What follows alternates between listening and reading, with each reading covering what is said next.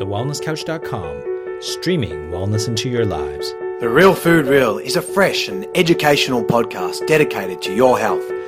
We get real on current research, debunk food myths, and educate you on how to just eat real food. Your host, Steph Lowe, the natural nutritionist, is one of Australia's leading sports nutritionists, passionate about simplifying nutrition and addicted to coconut lattes, smoothies, and sweet potato. If you love the show, then please leave us a review on iTunes. Share the Real Food Real with your friends and continue to spread the real food love.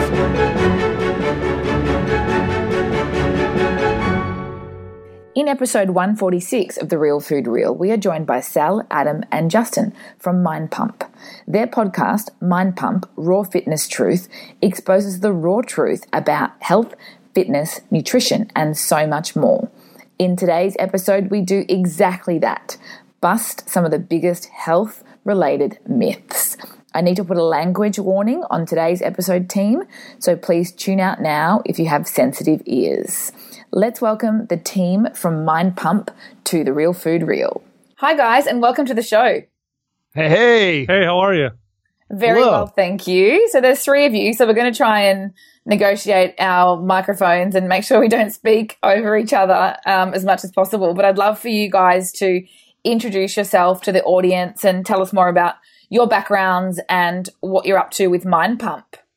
Awesome. So we host a fitness podcast called Mind Pump, but before that, we all met in ninja training school. We were all trained to be ninjas in the night. And Sal's really good with the nunchucks. Yeah. I'm better with the stars. Yeah. Justin doesn't really have any attributes that he's good with. I do bow staff. Yeah. What are you talking about? Yeah. I'm all about bow staff. all joking aside, Donatello. we've all been in fitness for a long time. I've been in the industry now for about 20 years. Started off as a trainer, managed large health clubs, owned my own wellness facility. Adam and Justin followed kind of similar patterns in their paths in fitness, and we all met right before we started Mind Pump. We all met and sat down and talked about the direction of the fitness industry and some of the problems that we saw with it, and how most of the information that is disseminated through the fitness industry is false. And we thought a podcast would be a great idea to communicate some of our ideas and some of our experiences that we've had training, thousands of clients and also training hundreds of trainers. Yeah, we wanted to cut through all the BS and kind of get to the heart of the matter, because it's really hard to get good quality information in this space. And so we felt like compelled to really kind of speak out on certain topics and issues. We feel like a lot of our clients were coming in with questions, and we wanted to kind of clear the air. And so Mind Pump has been sort of our mission to kind of explain what is really the true things to focus on. Well, let's be honest. I think that, I don't know what it's like over in Australia, but over here, fitness has only been really popular for the last 10, maybe 20 years. I mean, of course, when Arnold came on the scene, and was the first big spike, but it's really only gained a lot of traction in the last 10, 15 years. And most of what's out there right now is marketing that's geared towards everyone's insecurities, because that's the way to sell. You hit the hot button because they're insecure about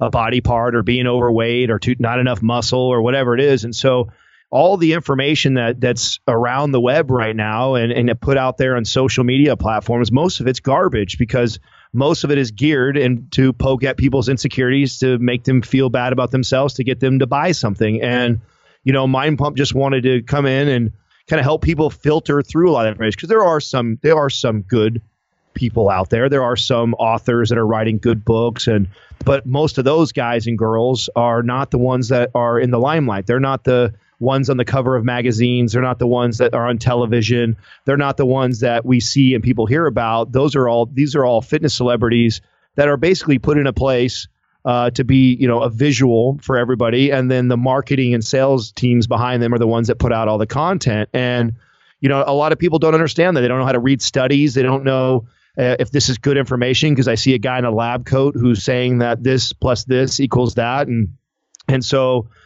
being guys that, the three of us have all been in the fitness industry in the field for 15 to 20 years now. And like Sal said, we've trained thousands of clients and hundreds of trainers. And so a lot of what we do on Mind Pump is we've shared a lot of our personal stories and a lot of the bullshit that we were sucked into. I mean, we are just as guilty as some of the people that are marketing and selling now. But at that point in our lives, we're in our early 20s, and we were kind of doing what we thought was right because our company is telling us this is how you market, this is how you sell these things, this is how you make money. And the way we really measured our success was if our clients got results, but more importantly, if we made more money.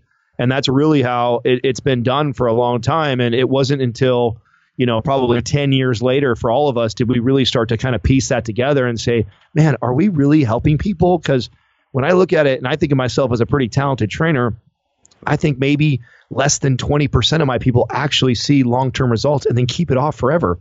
So what am I really doing? Am I really helping that many people? And I think we all were kind of at that point in our lives. And when we all got together, it was instant chemistry, and we all started talking in the room and sharing the same stuff that we're talking about right now. And it was like, you know what?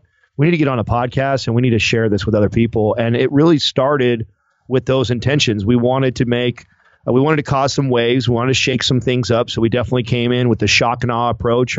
Our first motto or T-shirt that came out when we started was 0 fucks, and the idea was that we were gonna come after all. Great T-shirt, right? It was, yeah, right, yeah, great for our church. We sold 12. Yeah.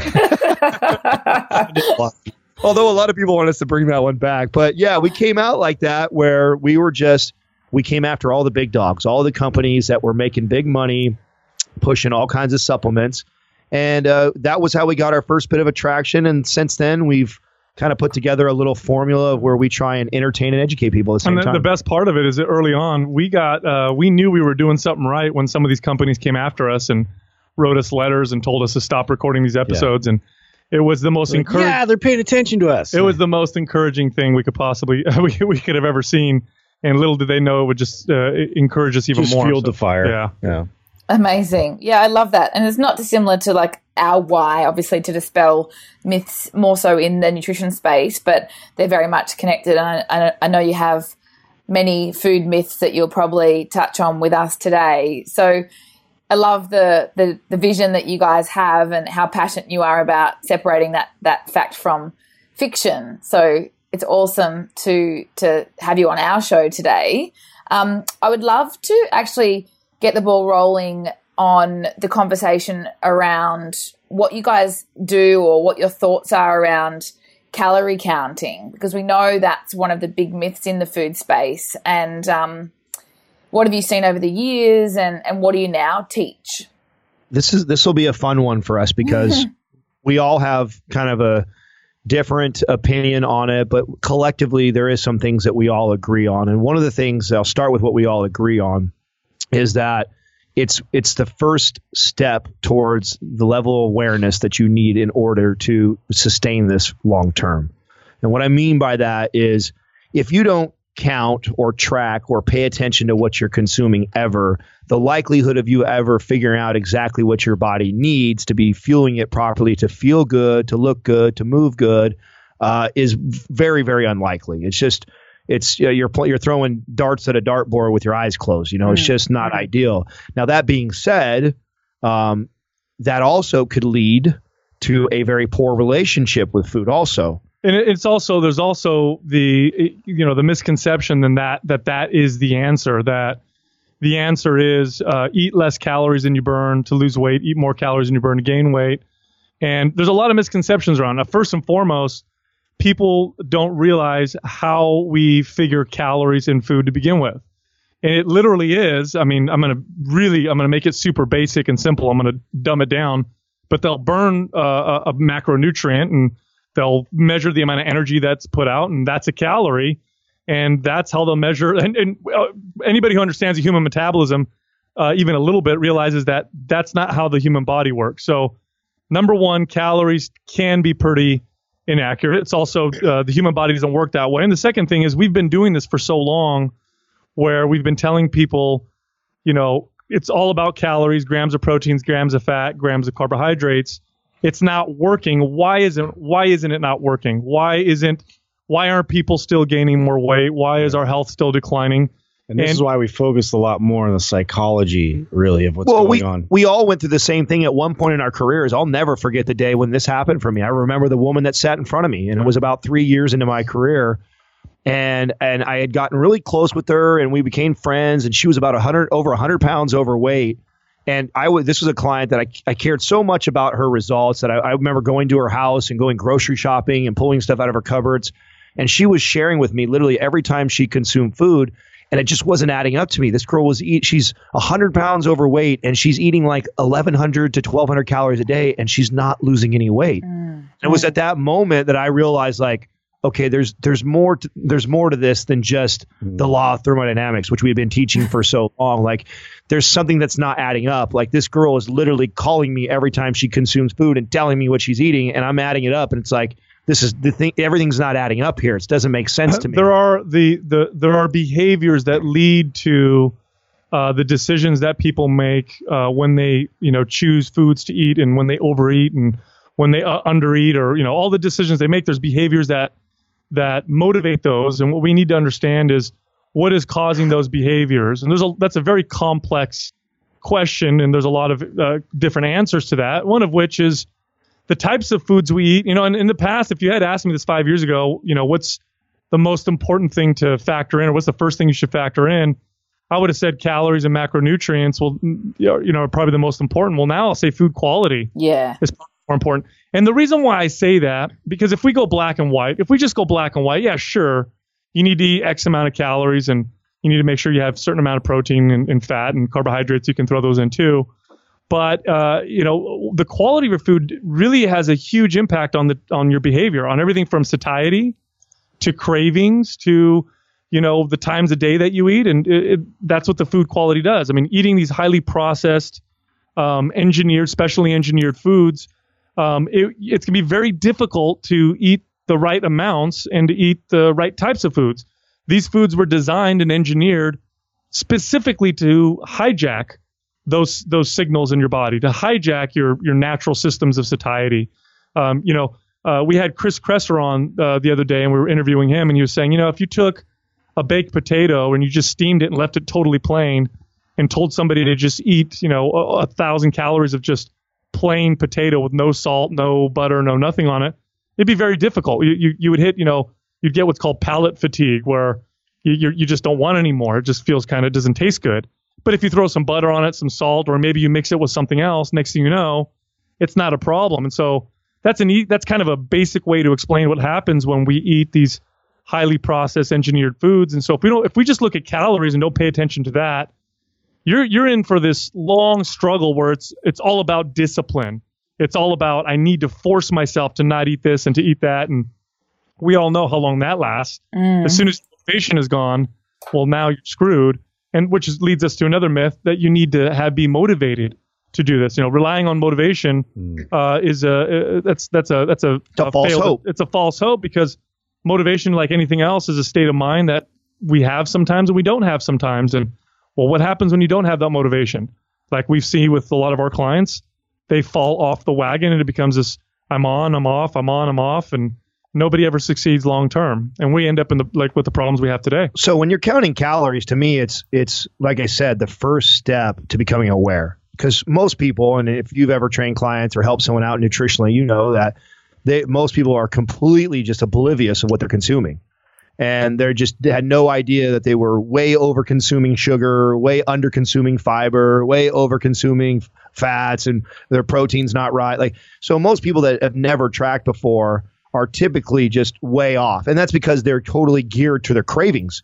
Like Sal was saying, they've been eating all these foods that have been hijacking their palate the whole time. That's what makes their decisions. Oh, this sounds good, or I want this because I'm craving that. So just by getting them to first become aware of, okay, well, what exactly are you consuming and eating? I think that's a good first step, but you have to evolve beyond that. That's a lot of what motivated us. We just recently released our intuitive eating guide, and it just came out last week, and it was pretty funny because in there is no recommendations for calories. There's no recommendations for macronutrients. Yeah. It's literally teaching people how to eat intuitively, and then how to learn to listen to the body's natural signals. There's a lot of work to be done as far as like understanding like your natural signals that your body's already producing. And we're in this state where we're just so oblivious, because we're just constantly flooding our body with calories and dismissing a lot of these signs and signals that the body's telling us that, there's something off with what I just ate. But it's normalcy. This is what's normal to me right now. And just to be able to step away from that and understand when you reintroduce things, like how that affects your body, listening to that, responding to it appropriately. These are things that people aren't really teaching. Yeah, well, I think we've all lost the ability to recognize those signals because we've been trained to follow a food pyramid or standard guidelines that have really dysregulated our metabolism and our ability to be in touch with our body. So where do we draw the line then between, obviously, food quality is our number one priority, but you can still eat too much, right? So what are your thoughts on that, and how do you explain that to a client? It is, but I will say this, it's pretty damn hard. If you eat all whole, natural, organic foods, I normally do this as kind of a challenge to teach clients that are like, if I ever would put a meal plan together and they go, I'm so hungry. And I'm like, all right, here's the deal. Here's all these foods that you can choose from. Eat them to death right now. Go for it. Eat them to death. And you'd be surprised how many people have a hard time consuming those when they're working within those parameters of whole and natural foods. Now, that being said, you can. Absolutely, you could if you absolutely tried to overconsume that. And that goes back to the why I think, everybody should count at one point. I think everybody needs to go to at least, it's kind of like we're asking people to do algebra, but then think that you're going to skip going through basic mathematical addition and subtraction. It's not going to work. Like if you don't first teach people addition and subtraction first and get the basics down, you can't expect them to piece algebra together. That's the same way I look at nutrition. I'm going to teach you basic addition and subtraction, which is basically basic counting calories. So you have somewhat of an idea what's going on. Then the evolution of that, algebra, or the evolution of that is intuitive eating, which is now learning to navigate and try and pay attention to the body signals. And in our guide, this is what we talk about. We kind of give people steps on, this is what you do, and then we list like all these different things that you're trying to pay attention to, like your skin, your hair, your sleep, your energy, your mood. All these things are affected by the way you're taking care of your body and trying to get reconnected to that, because you're right. We have completely dismantled that with the poor choices, the terrible food pyramid that we've been following forever, but you can get it back. Well, think of it this way.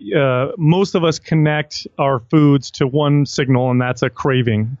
So, I crave that, cupcake, or I crave that soda, but we don't connect it to how we feel afterwards, or a day after, or a week after. So we don't really have that connection. But when you help people make those connections, I'll give you an example. I had a client who every morning she would eat a bagel. This is what she would have for breakfast every single morning. And she always suffered from feeling bloated later on in the day. Now, I suspected that it had to do with something she was eating, and I thought it was the bagel. And so I helped her make that connection. And so now she started to connect the bagel to the feeling of being bloated. And naturally, she stopped craving that bagel, because it no longer was just the taste of the bagel in the morning. It also now represented how she felt later on. Now, another example, that same client hated vegetables, absolutely could not stand vegetables, didn't like the taste of them. Little by little, I had her introduce vegetables into her diet, and she also started connecting the vegetables to how she felt as well. She noticed that her skin looked better. She noticed that she had better digestion, better energy. She was sleeping better. And over the course of a few months, she started finding that she craved vegetables as well, mainly because she connected those foods to things that were positive. Now, for people who are listening right now who are saying, "Oh, that doesn't work," well, marketers have known this forever. This is why they have beer commercials with hot chicks in the background. Why, when you go to the movies, you crave popcorn. Why do you want popcorn so bad when you're at the movies? There's that psychological connection. Well, you can do that yourself with foods as well, by bringing up your level of awareness, understanding how it's affecting your body. In the beginning, it does require that you have to write things down and pay attention. But once you start to make those connections, then the decisions you make become more natural, and the natural decisions that you make tend to be the right ones. The hardest part, though, is this, and this is where most people struggle with, is like what Sal is saying. Like there's people that are listening right now, I guarantee it, that are like, I feel great. I have a soda a day. I have my, snack in the afternoon that's in some wrapper and some other processed bullshit later on. And I don't feel fine. I don't know what he's talking about. So why would I change the way I'm eating because I feel totally fine? And that's just because their body has become adapted. It's become very efficient. And the original feeling that they had when they probably put that in their mouth the very first time, however many years ago it was, their body probably did respond and try and tell them something, and they just totally ignored it and they kept going. And this is what happens to people with most foods, is they keep stuff. The first time that somebody goes and eats Taco Bell or McDonald's or something like that, I guarantee they didn't feel amazing afterwards. They just don't remember the very first time. And now that they've had it 1,000 times, they feel what they think is fine. But the problem is there's that diarrhea. Right. Yeah. What happens is this. They just don't know what it really feels like for them to feel great yet. They think they feel good right now. They just don't know what great feels like because they haven't gone through the steps in order to feel that. And once you help people get there, and we highly recommend like an elimination diet just to kind of start you off. And we talk about that in the guide and say, you first got to kind of pull all these things out and you got to be consistent with it for a little while. And then if you really think that the bagel wasn't bothering you, then reintroduce it and then pay attention. But you got to first pull it out and let it be out for a while. It's no different than the way people do drug addiction. If you're going through some sort of a, drug or pill or alcohol addiction, and you're drinking beers, 5-6 beers a day, or you're popping pills every single day, you feel fucking great. There's nothing going wrong at all. You feel fine until you take it all the way out. And when you first take it out, what happens? People go through that relapse. Oh, I don't like this. Oh, it doesn't feel good. Hold on, get through that. Let your body get back to homeostasis where it wants to be. Now, after you've been cleaned out for a while, now you can reintroduce that and then pay attention, though, this time. This time, when you go to consume that, pay attention to all the signals that Sal was talking about. Yeah, for sure. And I teach it as the flow-on effect. In a lot of the seminars that I do present, I will say that 330-itis is a direct result of your previous food choices. And you should see the light bulbs go off in the room.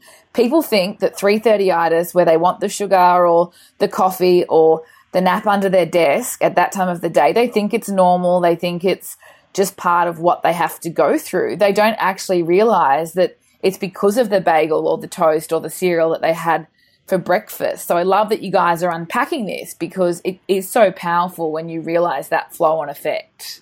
It's a challenge, though. It really is a challenge to get people to connect to that, and because most people don't really understand how the body adapts.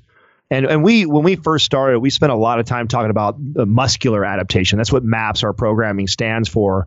And that was really what we spent a lot of time. But it's very, very similar to the same concept that we apply with nutrition. Is a lot of people don't realize that when they've been eating this way for a long time, their bodies just become efficient. I mean, if you're going to continue to throw poison in it, it's still going to try and survive. That's the body's job. The body's job is to try and survive. So no matter what you throw at it, it's going to try and get better. Well, psychologically speaking, you adapt in the sense that you accept it as normal. And that's part of the adaptation problem. Part of adaptation as well is that psychologically speaking, if I have an injured foot or if my foot doesn't function properly, I'm going to notice it a lot at first. But after a long time, my body adapts and I'm going to walk with a limp and it just becomes part of my normal.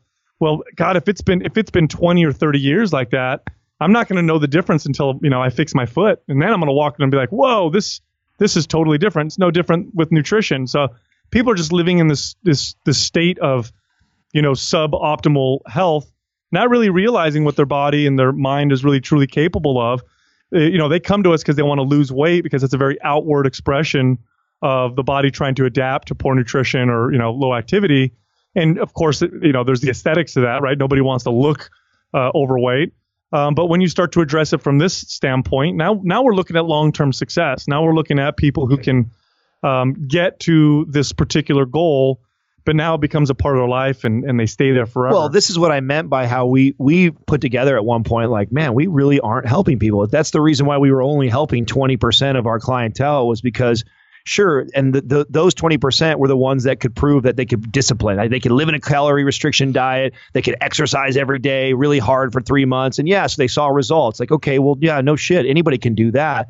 But what ends up happening to those same people, they can't maintain that long term. So then all of a sudden they're on the wagon, off the wagon, on the wagon, off the wagon. And it's until you start really diving into these things that we're talking about right now that will people start to connect and then long term be able to stay in that physical, mental, healthy state for the rest of their lives. And it's a process. It really is. And it's not sexy to sell. It made it very difficult for Mind Pump to make money when we first started. We had to grow really, really big before we could even monetize this thing, because it doesn't sound sexy. I mean, our message is completely opposite of the average. We give you the pill called reality. Yeah, it is. It is. And it's, hey, guess what? We're not going to sell you a 30-day get shredded challenge. We're going to tell you, you know what? it's going to take probably a year, maybe 2. I don't know. It could take longer. Like this is a process and a journey. I'm 15 plus years deep in it, and I'm still putting things together about my body. You just got to be okay with that. The goal really is to just be better than the version of yourself yesterday. You're always trying to improve upon, whether that be mobility, nutrition, training, it doesn't matter. Like we're just always searching for a better version of ourselves. And I think if you just approach it that way and you're okay with it being a process, it's much easier for people. Enjoy the process. Right. Yeah. Yeah, so let's take this full circle.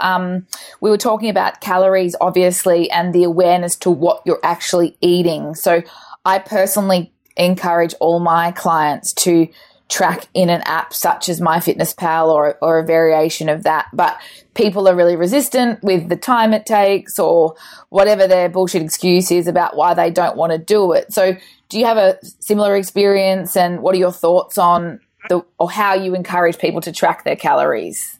Absolutely. So if we really think about it logically, like we really break it down and slow down for a second, how much time does it really take to put your food in an app as you're eating it? That already calculates it for you. Yeah, it doesn't take long. They really don't want to know. Yeah, that's it. That's 100%. What Justin said is 100% correct. It's not the time. It's the slowing down and becoming aware.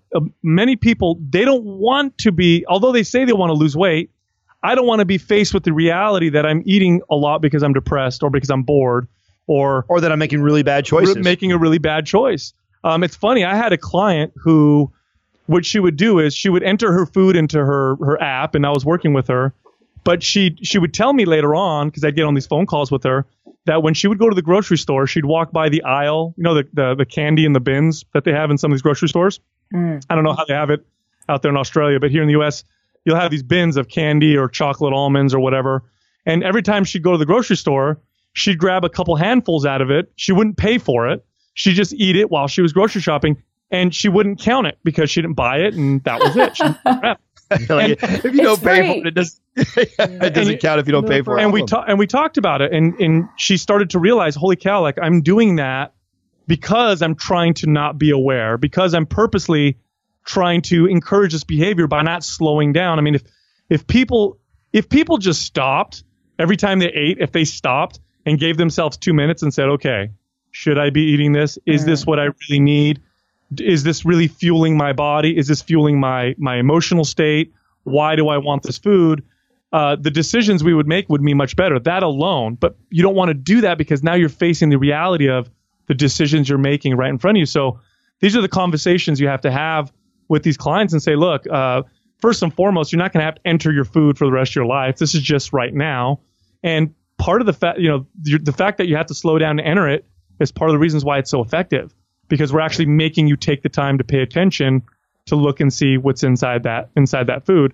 But of course, it doesn't stop there. You have to continue with the training, because just knowing what's in food doesn't necessarily help. As we've seen in studies where, fast food restaurants will put labels on their food showing how many calories, and many people actually eat more because they use it as they compare two foods and realize, oh, I can eat that double cheeseburger. It's only 200 more calories. I think I'll do that instead. Yeah. So information doesn't always help, but it does a lot. Some people are just flat out not ready.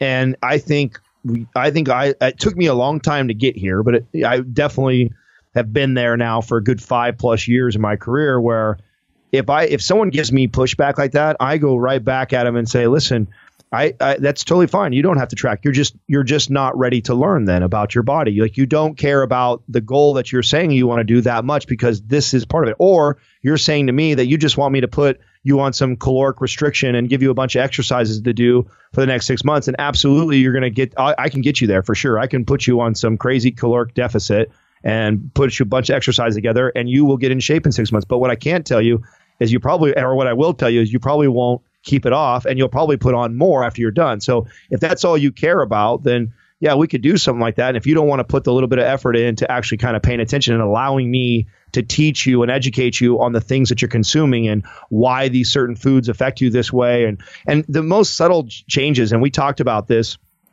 just recently on a podcast, where when you first start off, the very first week, something that I changed later on was I stopped restricting anybody. I don't care if you were 200 pounds overweight.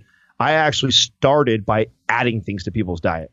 And I would add where they were lacking. I would say, listen, for 1 week, I don't want you to try and impress me. I don't want you to eat good for me. I want you to eat like you normally. If you eat a Snickers bar at 2 p.m, eat your Snickers bar. I just want to see your patterns. And I have them just show me. And that's week 1 with me, is you have to do all that. And then I look, and there's a lot of common things. It's very common that I see the overconsumption of sugar grossly, like over 100% more than what they need. Most people are doing 100+ grams of sugar a day. They don't even and they don't realize it because they're not eating sugar. People think that if I don't drink soda and I don't eat candy, I'm not eating sugar. And it's like, no, most half the grocery store is got sugar infused in it to make sure you like it. And so making them aware first of that. Most people underconsume fiber, so I got to help them out with. So those are all things that I can add into the diet, right? So I can say, listen, here's are some foods that are rich in fiber that I want you to start to add. You're not getting enough greens, so here's a salad I want to add. So I add things in their diet, and then we assess how they feel afterwards. And it's amazing when you take somebody who is thinking that they're about to go on this huge caloric restriction, and you spin it on them, and you tell them you're going to add things in their diet. It really changes the game. Like, it turns into something different that they weren't ready for.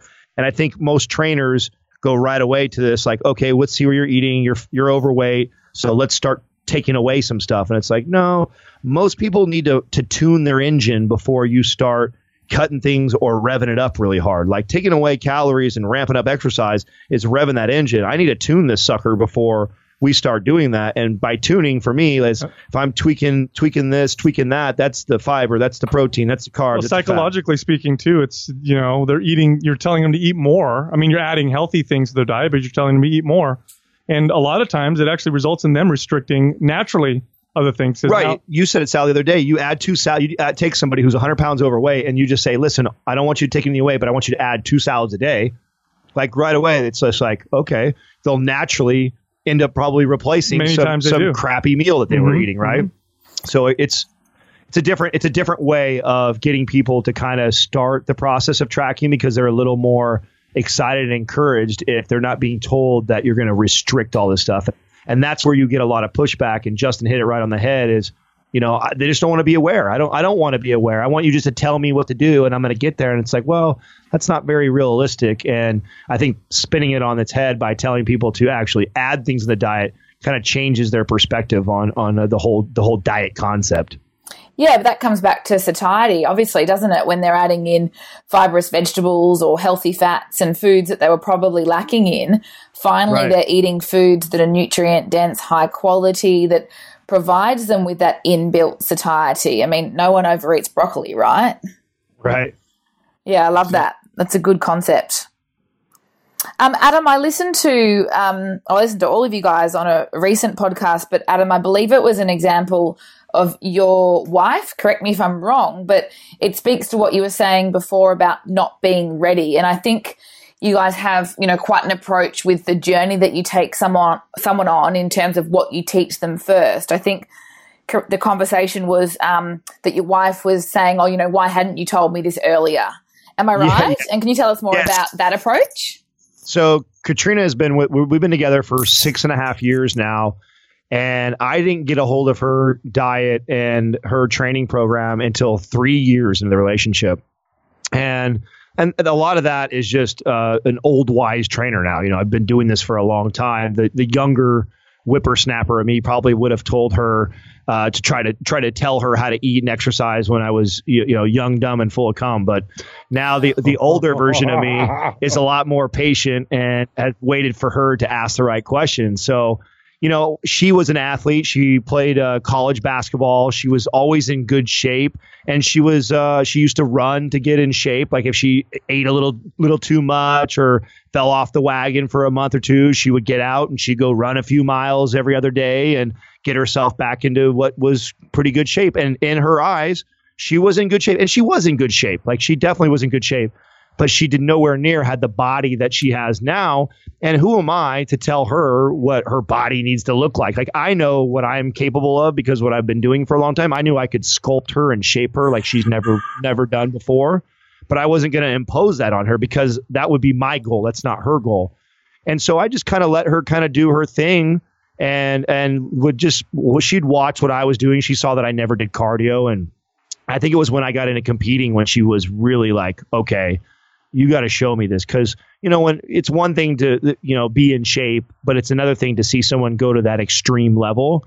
And she watched me really change my body pretty rapidly and consistently, because for the first time when I decided I was going to compete, I had never been so regiment about everything. I mean, when you have to get on stage in 12 or 16 weeks, every day counts. Like every day I'm tracking, paying attention, and there is a plan all the way up until the day I step on stage. And so when she saw that, and when she saw how much I morphed my body, she was kind of like, okay, you gotta show me some things and tell me. And I said, well, the first thing that we got to do is we're going to eliminate all your running. And she looked at me like I was crazy because I was explaining to her that, you are teaching your body to become efficient with its calories. You're running all day long and the body is getting adapted to that. And that's not benefiting you when it comes to building muscle and losing body fat. It burns calories manually, but it doesn't do it automatically. And we want to set your body up to where it will automatically start to burn calories. And she didn't really understand what I meant by that at first. And she just said, okay, well, just start me off and kind of tell me what we're going to do first. And we did. We eliminated cardio.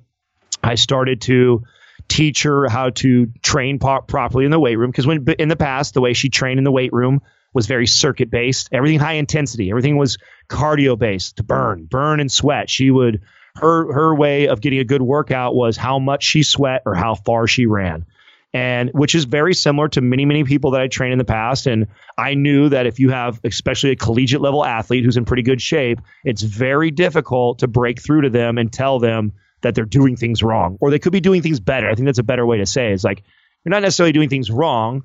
There's a much easier approach for what you're trying to do. And so getting her to start strength training, she never had deadlifted. She wasn't squatting properly. She wasn't overhead pressing. So I got her doing these barbell movements, which is like what our MAPS program is. And I had her start following our MAPS program. I got rid of her running. And then I taught her how to pay attention to what she was eating. And she was in a very high carb diet.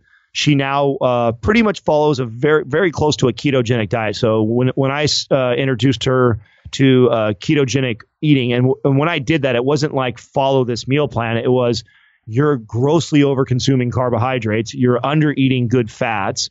Let's see how your body responds when you do that. And her body it responded so well. She noticed her energy. She used to get acne on her back, and she was very self-conscious of that. And she just thought her whole life that she just would break out in her back, and that was normal. And she contributed that to probably how much she was sweating when she worked out. She had no idea that was a response that she was getting from how high carbohydrates that she was intaking. And when we put her on the ketogenic diet, her skin got better. Her hair was better. She never felt bloated anymore. She just thought that was also a part of just, when I eat, I get bloated. That's just how I feel. And so many of these things started to come together for her, but it was me giving her a little bit at a time. It was, stop the running first. Now let me introduce, heavy barbell lifting for you and teach you that it's okay, even as a woman, that you can lift 3 to 5 repetitions. It's not going to make you bulky if we're eating correctly. Getting rid of all these processed carbohydrates and introducing healthy fats. Yes, we can have butter. Yes, we can have bacon. We can have things like that. But in teaching, so I would just slowly give her little bits. But every time I would give her something, I'd only give her like one thing, and then I'd ask her questions to help her connect what she was feeling. And it's the same approach that I do with clients. I think a mistake that some trainers make is they throw the whole kitchen sink at everybody.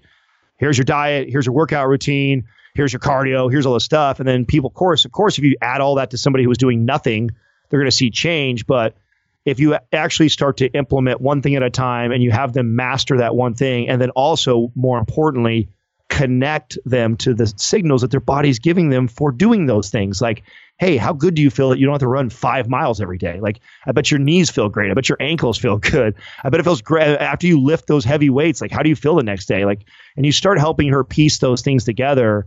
And now she's like, she loves to talk about it. She's like one of the best people. I always recommend when a girl who's asking me about weight training and being afraid of it and is a big runner, I'm like, go talk to my girl. She'll tell you her whole journey, and she lived with me for 3 years and was still that before I got her to kind of switch over and do that. And then she's forever been changed. She thinks it's so fascinating that she's in the best shape of her life at 37 years old, and she hasn't ran a mile in I don't know how long. So that was kind of how that all happened with us.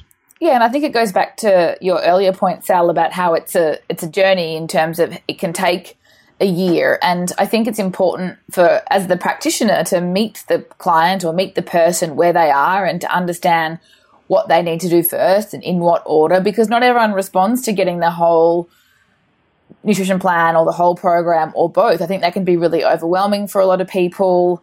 And certainly they can take it too far and I guess move it away from being like the lifestyle that we're trying to create here.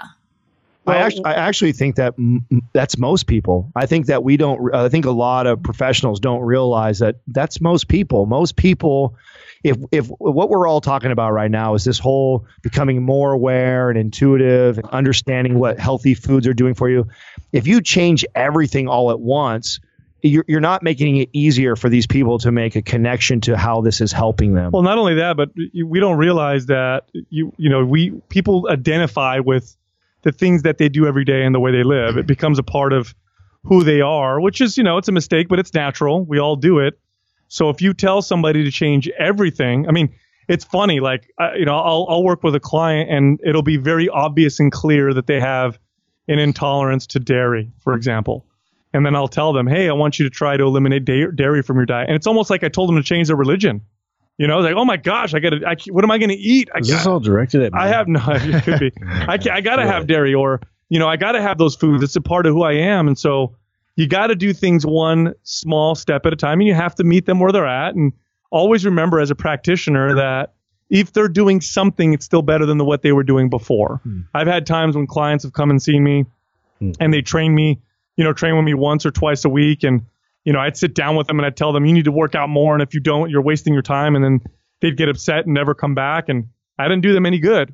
They didn't get any better off. And after doing that for a few times, I realized, they were better off seeing me once or twice a week. Even if it wasn't enough, it was still better than what they were doing before. And it gives us time to slowly move them in the direction of that, that we know they need to go in. So it's a process. It can be as slow or fast as the individual. They have to be ready for it.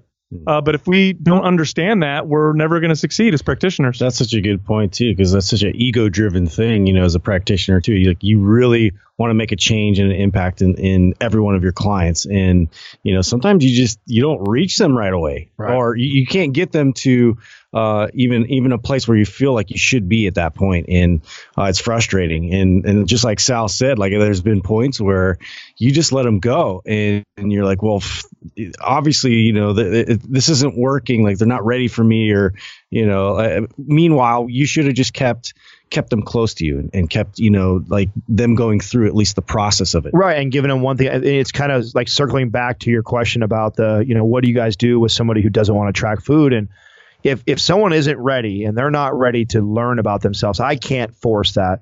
And so for me as a practitioner, I'm starting to think of, okay, what are other things that I can get them to start to do, that I can start to make that connection, that I can help them in other areas. Like, okay, so maybe this person doesn't do that. So, and here's a simple one that changed my life. Like I was notorious for being on my cell phone in my bed till 11 o'clock at night. Just on my emails, on social media, whatever. And I've always been somebody who has Candy Crush. Yeah. I actually never got into that game. I did. And so I would have trouble sleeping. I always had trouble sleeping. And of course, if you don't sleep well, that affects the next day and your energy levels and your workouts. And, it's a main part of our lives is our sleep, and making sure that we optimize that. And just simply by putting a habit in where I shut my phone off by 7 p.m. It's just a habit. I say, okay, no more. That gives me all day to work. I can work all day till 7 p.m. But then after that, off my phone. And it has totally changed my sleep patterns now.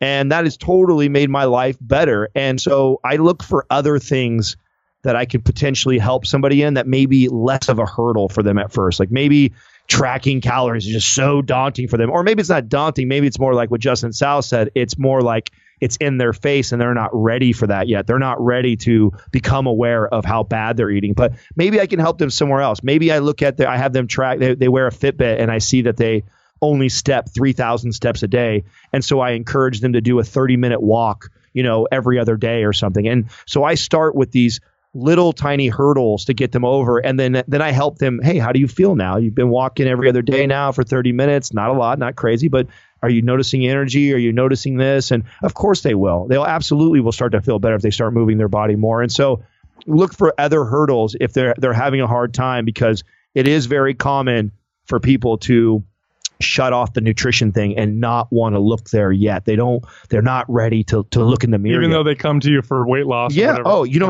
how many men and women that I've trained that were overweight and they had told me that they have avoided mirrors for the last 5 years. Oh, it's so crazy. It's so common. Think about that. Somebody who wants to lose weight, they're looking for an aesthetic goal, drop this belly off me, Adam. And I asked them when the last time they looked in the mirror was, and they look at me and go like, I don't really look in the mirror. I don't really pay attention. Yeah, it's crazy. So those people just are not ready to be aware of those things. The same thing is with nutrition. There's a lot of people who they're making excuses on why they're not tracking, but really they're just not in a place in their life yet where they're ready to admit what they're probably putting into their body yet. And that's really what's going on. Because, we all know how easy it is to do MyFitnessPal and Fat Secret. It doesn't get any easier than that. and we all know that everybody's on their phone when they're eating anyways. Like, nobody's even talking anymore to each other. Too hard. Right. Yeah. Come on. That's purely a... God, when I first became a trainer, you used to have to get like a pen and paper and a book. Yeah. You'd have to have this book with you and you flip through it. And what's a serving size? 3 ounces of chicken and then write it in a journal. And that was hard work back in the day. Yeah. These young kids have it so easy. Cool. So moving on, I really wanted to talk about your thoughts and experience with macros and how you, I guess, optimize a ratio and what you do from a cycling point of view in terms of cycling carbs, fats, proteins, and even calories. So when it comes to macronutrients, we have to consider... You don't want Justin to answer this one? Wait, I got this one, guys. Yeah. We have to consider the obvious, or what a lot of people don't know actually, is that there is a huge variance between individuals in terms of how we respond to different macronutrient profiles. So earlier, Adam was talking about how his girlfriend now eats, a keto style diet, and that works really well for her. Well, for some people, eating that way feels terrible. Or eating that way, if there's certain polymorphisms which can cause, blood lipids to be all over the place. And so ketogenic diet might not work for them. So number one, you got to listen to your body and really understand what works better for you and what makes you feel best. I've had clients who feel phenomenal eating a vegan diet.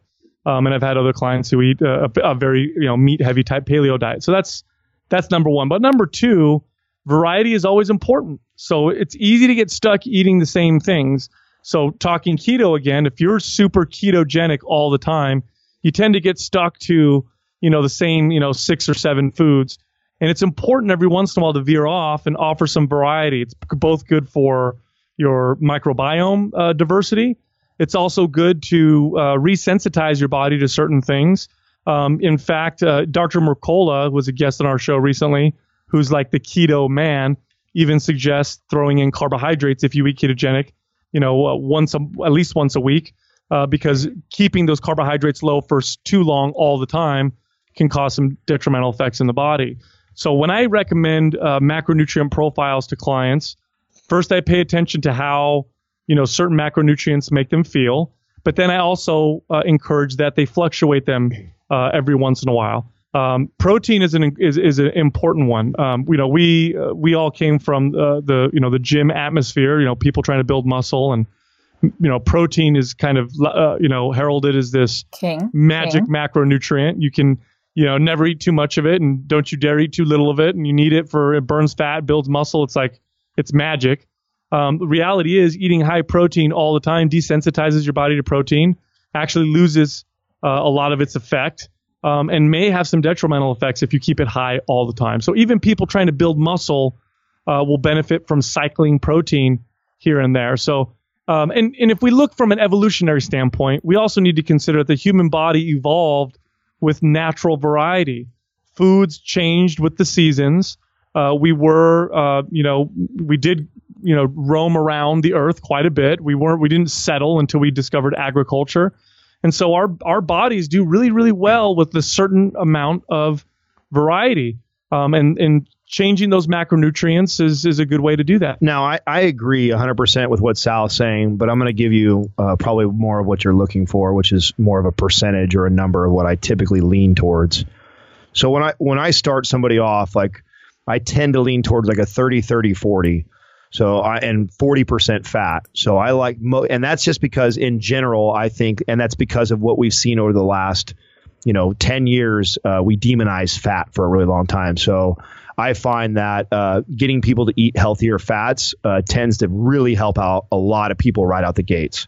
So, and it's not quite as crazy as a pure paleo or ketogenic diet. So it's not like, oh my God, I'm getting rid of all your carbs right out the gates, because I don't want to do that, because I know most people freak out.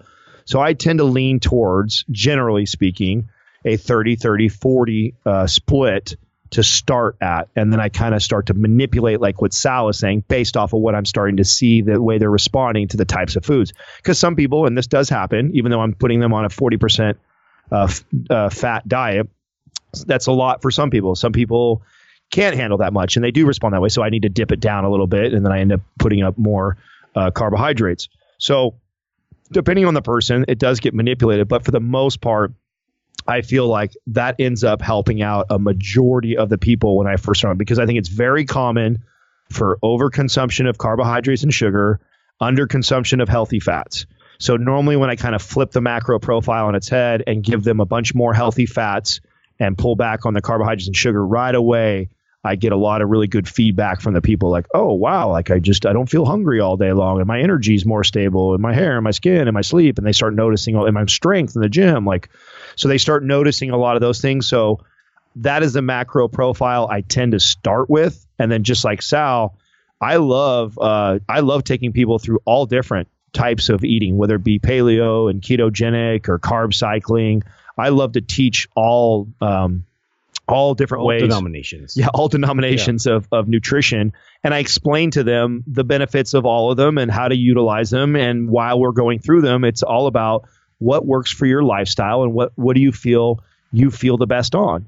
And then we try and work around that. But always keeping in mind what Sal is saying, that no matter what you decide how you're going to eat, it is advantageous for us to be undulating and moving in and out and manipulating it. So even if the ketogenic diet works magic for you, I still and that's why I said Katrina runs what I meant by kind of a ketogenic diet is more like what Sal's saying is she'll run ketogenic for 5-6 days out of the week. And then we introduce, 150 grams of carbohydrates into her diet.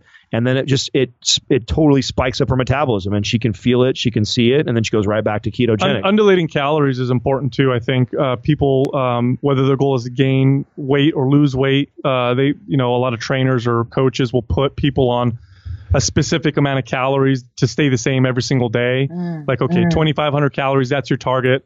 We're going to eat that, every single day. I think that's a problem too.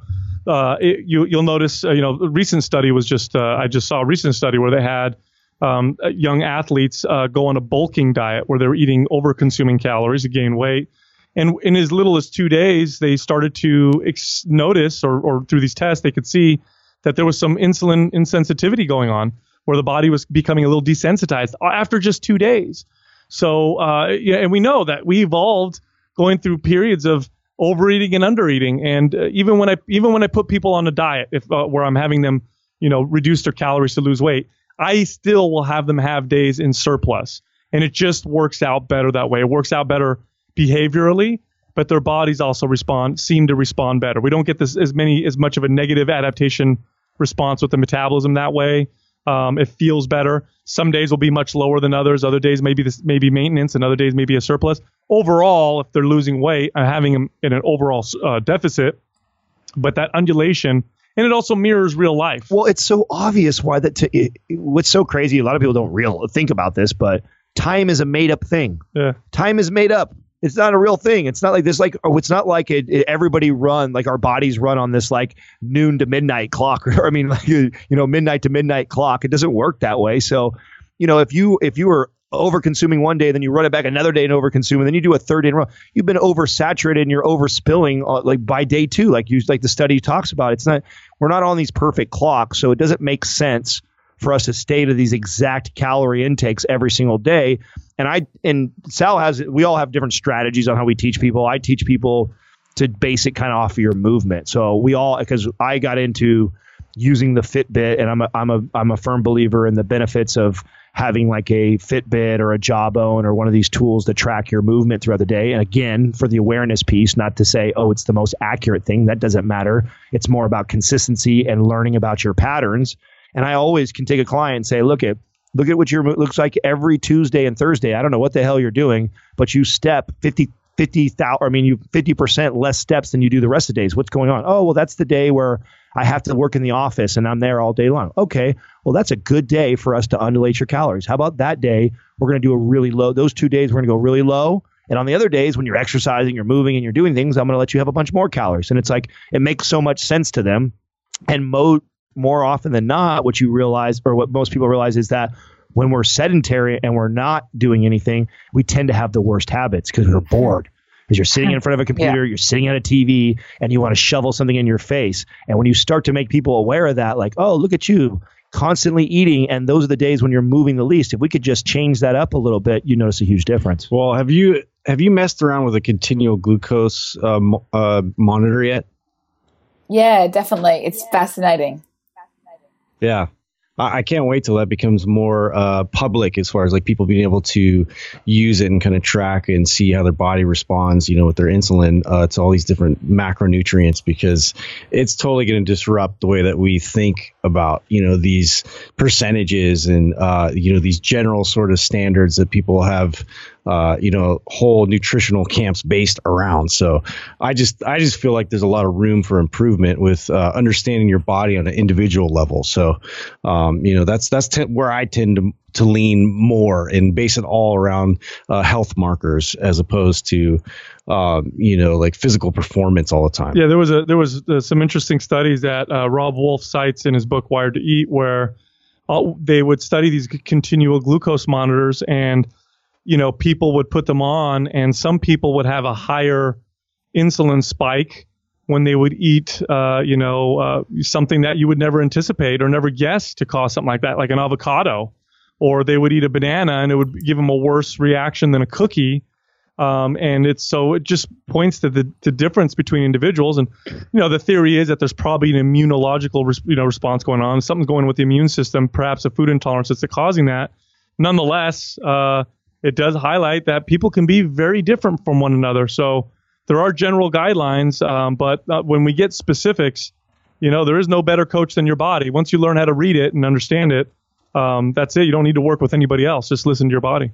I completely agree. And the same thing will happen with protein intake, where I think in the gym space, it's very easy to overeat protein. And we know gluconeogenesis can happen, which will definitely contribute to increasing insulin levels. So things like the glucose meter will allow us to tap into that. And then obviously, as you say, make those personalized adjustments.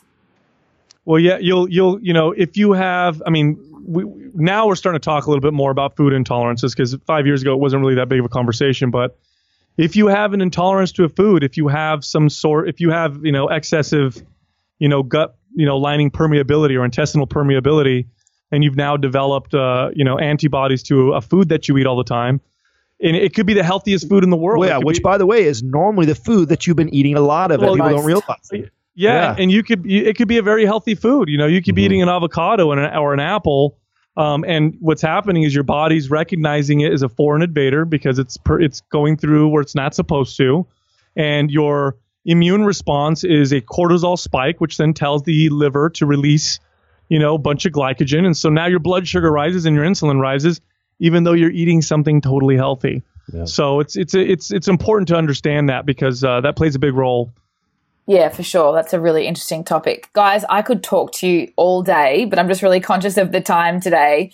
So I think what we'll do is direct our listeners to, your online home and social media before we wrap up. And then we'll definitely get you back on the show, because there's so many more questions and topics I want to explore with you. Much appreciated. So obviously our podcast is Mind Pump. You can find it on iTunes or other platforms. We have a YouTube channel where we post lots of different exercises and different discussions. Video every single day. There's a new video every day. It's Mind Pump TV, and then our website is mindpumpmedia.com. You can find all of us on Instagram also, and it's Mind Pump, and then our name. So Mind Pump Adam, Mind Pump Justin, and Mind Pump Sal.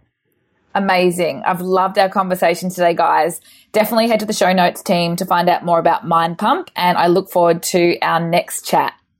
Right on. Thank you. Cheers, guys. Cheers.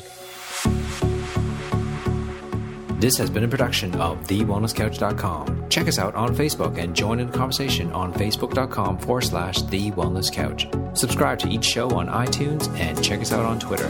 The Wellness Couch, streaming wellness into your lives. Whilst the Wellness Couch presenter endeavor to provide accurate and helpful information to their listeners, these podcasts cannot take into account individual circumstances and are not intended to be a substitute for health and medical advice from a qualified health professional. You should always seek the advice of a qualified health professional before acting on any of the information provided by any of the Wellness Couch podcasts.